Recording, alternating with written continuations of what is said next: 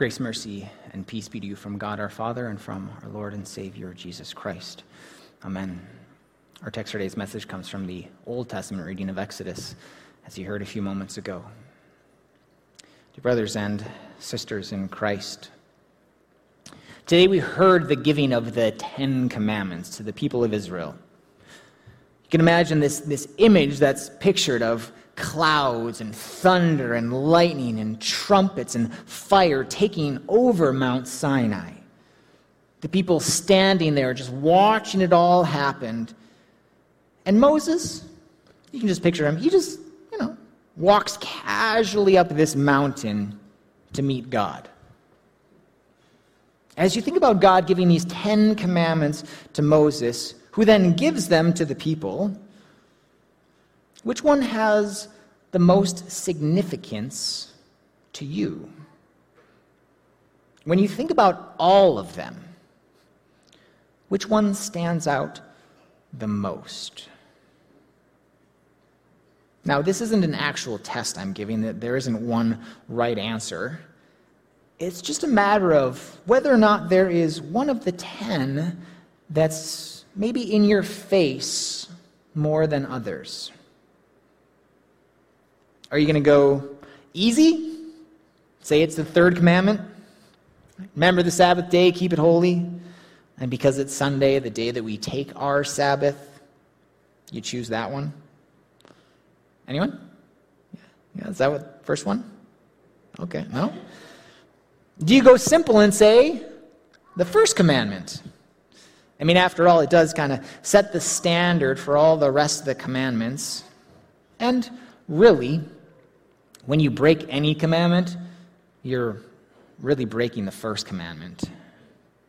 Anyone? That was the first one jumped to you. Do you maybe go sentimental and say the fourth commandment? Honor your father and mother because you love them so much, right? Oh, that's cute. Or maybe you go with the commandment that you break most often, or the commandment that you struggle with the most. Fourth commandment, honor your father and mother. Because you may love them, but, you don't like any of their rules, and you don't like how they raise you, and you don't like how they talk to you, and you don't like how they want to take away all your fun, and you don't like how they give you unwanted advice, and you don't like how they criticize your decisions, especially after you take their advice, and how they're always just right there around every corner. Maybe it's the sixth commandment, adultery, because you are living in an unhealthy relationship outside of the bounds of marriage, and it's not pleasing to God. Whether it's with an actual person, a boyfriend, a girlfriend, maybe a mistress, whether it's with a woman on a computer screen, or maybe it's just a woman who's walking down the street, because our eyes do easily wander. Maybe it's the eighth commandment, bearing false witness, because you love to indulge in gossip, right? You love to start it. You love to stir the pot with lies, or you just like to spread things about people that maybe aren't lies, but they're definitely unconfirmed truths.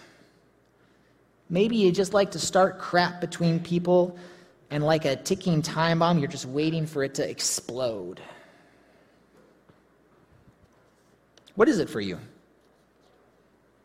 Maybe it's none of them, because, it's really hard to choose just one. Maybe it's none of them because you're like, I'm a pretty good person. I mean, sure, maybe I mess up from time to time, but, God knows that I'm good. He knows my heart. And that's really all that matters, just being a good person. And that's what I am. Maybe you feel like the Israelites felt when Moses came to them and was telling them that God had given these commands for them. And they said, All that the Lord has spoken we will do.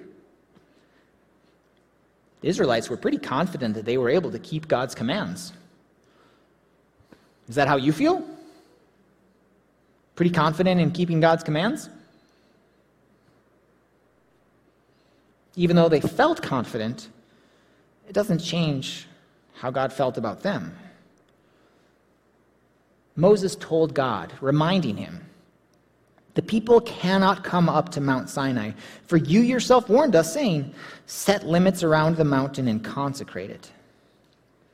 The people of Israel could not come to the mountain. They actually couldn't even touch it. Why? Because they're sinners. And thus Moses was appointed, chosen as their mediator, the one who would go between the people of Israel and God. He could enter the mountain and then relay to the people everything God had told him. The first time Moses met God was in a burning bush. And he was told to take off his sandals because the place where he was standing was holy ground. He was holy because God was there. The ground was holy because God's presence was there. Now, this mountain, Mount Sinai, is holy because God's presence is there as he comes upon the mountain in fire. And the command now isn't take off your sandals. It's don't let anyone come near, otherwise they will die. God has now created this divide between himself and the people. Not that there already wasn't a divide there before, but he's going to take steps to make these official barriers, if you will. And you'll continue to see that as the tabernacle is built, as the temple is built. Not just anyone was going to have direct access to God. Remember, God told them to keep his commands. The people say they will do it. But God knows they won't. And it's almost like God won't allow the sinfulness of the people to come near him, to touch him and his perfection. And so he gives the 10 Commandments to the people of Israel. And we might question why God gives these commandments to them at all. I mean, can't you trust your own people, God? Or better yet, why don't you just make all of us good, and then you won't have to worry about us? Well, he did make Adam and Eve good. We saw how that turned out, didn't we? Should we really expect anything different for us if he were to do that? But you're a good person, right? Understand, God wants the best for his people. He starts by saying to Moses, I am the Lord your God who brought you out of the land of Egypt, out of the house of slavery. Here's the reminder. God saying, I care about you.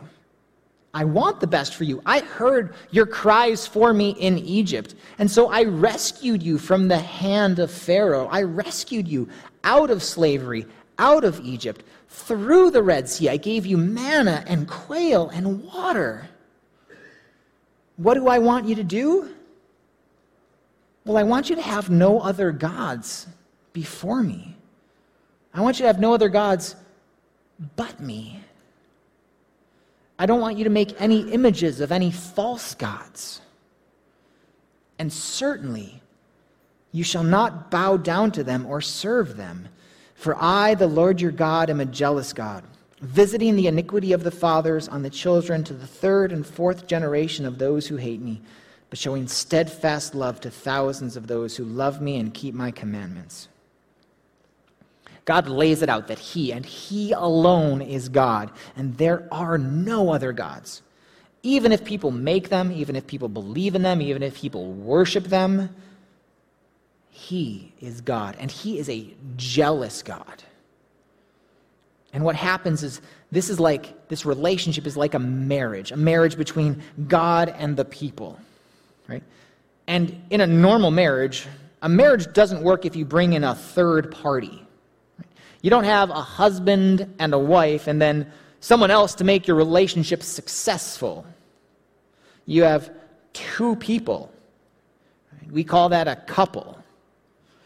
God doesn't want this to be a throuple, right? A three-person relationship.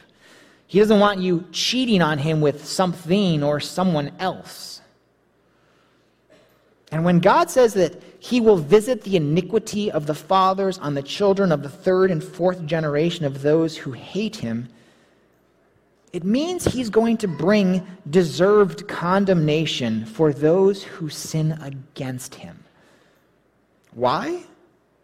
Because he is God and there is no other but him.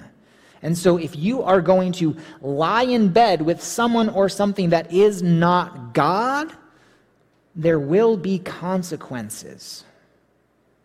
And likely what's going to happen is that the same sins that are done by the fathers as the head of household are done by their children and the children's children and their children and so on. Sins are repeated throughout generations. And if you don't believe me, just read the Old Testament. Each generation ends up suffering the same consequences as well. As King David later says in Psalm 51, "Surely I was sinful at birth, sinful from the time my mother conceived me." We inherit original sin from our parents. Sin's been passed down through all of these generations, and we are born with sin. We are born into sin. Now, this verse is usually where we stop reading. But the next verse is interesting. It says, "Yet you desired faithfulness even in the womb." God's commands are for the young and the old. They're for the rich and the poor. They're for the elderly and the infants, even in the womb. Now you hear that and you might say, how can a baby in the womb be faithful and keep God's commands? They can't even talk. And maybe that's the point. God cares about you. He wants the best for you. The law is good for us. It tells us how we should live our life if we want the best life possible. It keeps order. It keeps us from letting our sinful outbursts destroy everything and everyone around us. But it also shows us our sin. Now, you may say, God knows my heart. God knows that I'm a good person. Well, Jesus said, for from within, out of the heart of man, come evil thoughts, sexual immorality, theft, murder, adultery, coveting, wickedness, deceit, sensuality, envy, slander, pride, foolishness. All these evil things come from within, and they defile a person. How do you feel about any of those things, which are evil, from that good heart of yours? No, you still think you're a good person? Well, remember, Jesus said to the rich young man, "No one is good except God alone." Are you God? Now, you may do good things for people in the eyes of the world, but none of us are good. We're bad. We're sinful. We're evil. And we do bad, sinful, evil things. And that's what the law, the commandments of God, show us. That we break all of God's commandments. That we're sinners. And it shows us that we are worthy of punishment and condemnation for our sin. That we are worthy of death. And not just physical death, but eternal death. Hell. Now, we may not like to hear that, but it's the truth. Just like the truth of the law is good for us. We need the law. We also need the gospel. The good news that even though we are worthy of death, God does not give that to us. Not because we love him and because we keep his commands, but because he loves us. And Jesus keeps all of our commands even when we couldn't. The gospel is what God has done for us. And his mercy and his grace and love for us are greater than the law. God gives us the law. He knows that we're going to break his commands. They're good for us, and we know it, and we still break them. And so we have created this wall, this barrier between us and God because of our sin. We can't come into God's presence because we are worthy of death. We are worthy of hell. And so rather than in giving exactly that to us, God sends Jesus. He becomes our mediator, our go-between, our advocate between us and God. And Jesus allows the sinfulness of the people to touch him. He allows sinners to cling to him and his perfection. He allows the sick and the diseased to be in his presence. You can imagine the woman who had been bleeding for many years. She believed that if she just touched a piece of his clothing, that she would be healed. And Jesus comes and he speaks on our behalf. And he speaks to God with the blood that he shed on the cross for us. Jesus is God in flesh, and rather than creating this barrier, this divide between himself and the people, because he is perfect and holy and everyone else isn't, he takes down that barrier. And he gives people direct access to God. Now, this plays out when Jesus dies and the curtain of the temple is torn in two.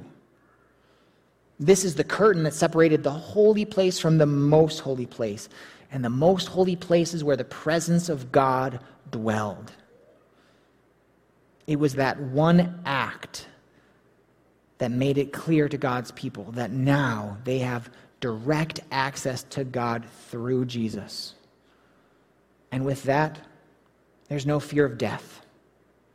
They didn't have to worry about touching Mount Sinai and dying. They didn't have to worry about entering the most holy place and dying.